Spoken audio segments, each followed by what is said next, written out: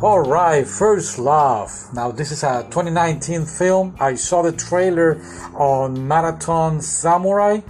It really caught my attention and I bought it and it was great. I really loved this film.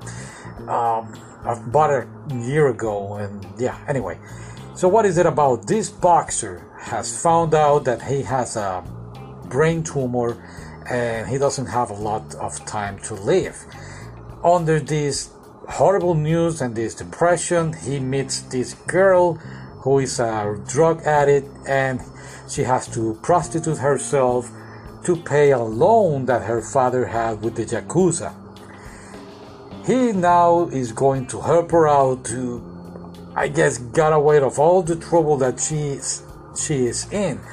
Now the big problem is that this police officer and this Yakuza are trying to set up an internal war, not an internal war, but well, basically they want the Yakuza and the Chinese mafia to be at war while they trick this young girl that is also selling drugs. I mean, she's not selling drugs, she's actually delivering, again, because of the payment that the loan that her father had. So they're using her as a mule. Now, the police officer and the Yakuza, they're trying to make everybody believe like all the Chinese are involved in this situation, and then the Yakuza, they're going to believe it, and it's going to be like this big mafia war where the boxer and the girl are caught in the middle of it.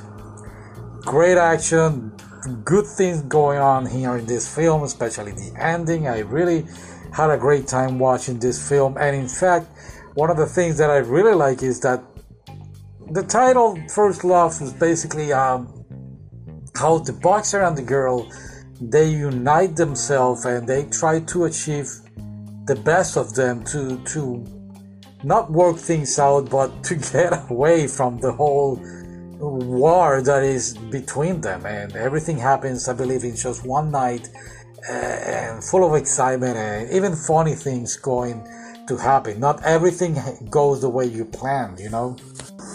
Now, I will say that this film is basically like being at the wrong place or at the wrong time. Or is that the right? No, it's the wrong, because, oh boy. Anyway, another thing that I really enjoy is that the girl actually has, I didn't enjoy it, that she has hallucinations because of the drug, but it's one of the most either scary or comical things about the film that makes this kind of entertaining. Every character is quite unique.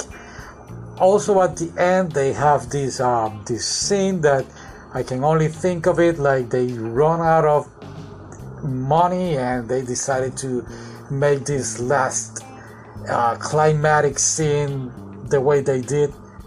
It was okay, it worked for me. And of course the ending the guy will get money to have this brain surgery, or the girl will continue on her addiction, or will she be able to break free? There is only one way to find out, right? We'll have to see the film, give it a try, watch it. I am sure you're going to enjoy it, and yeah, that's it. Thank you for listening. Did I miss anything else? No. Okay, I'll see you next time. Bye.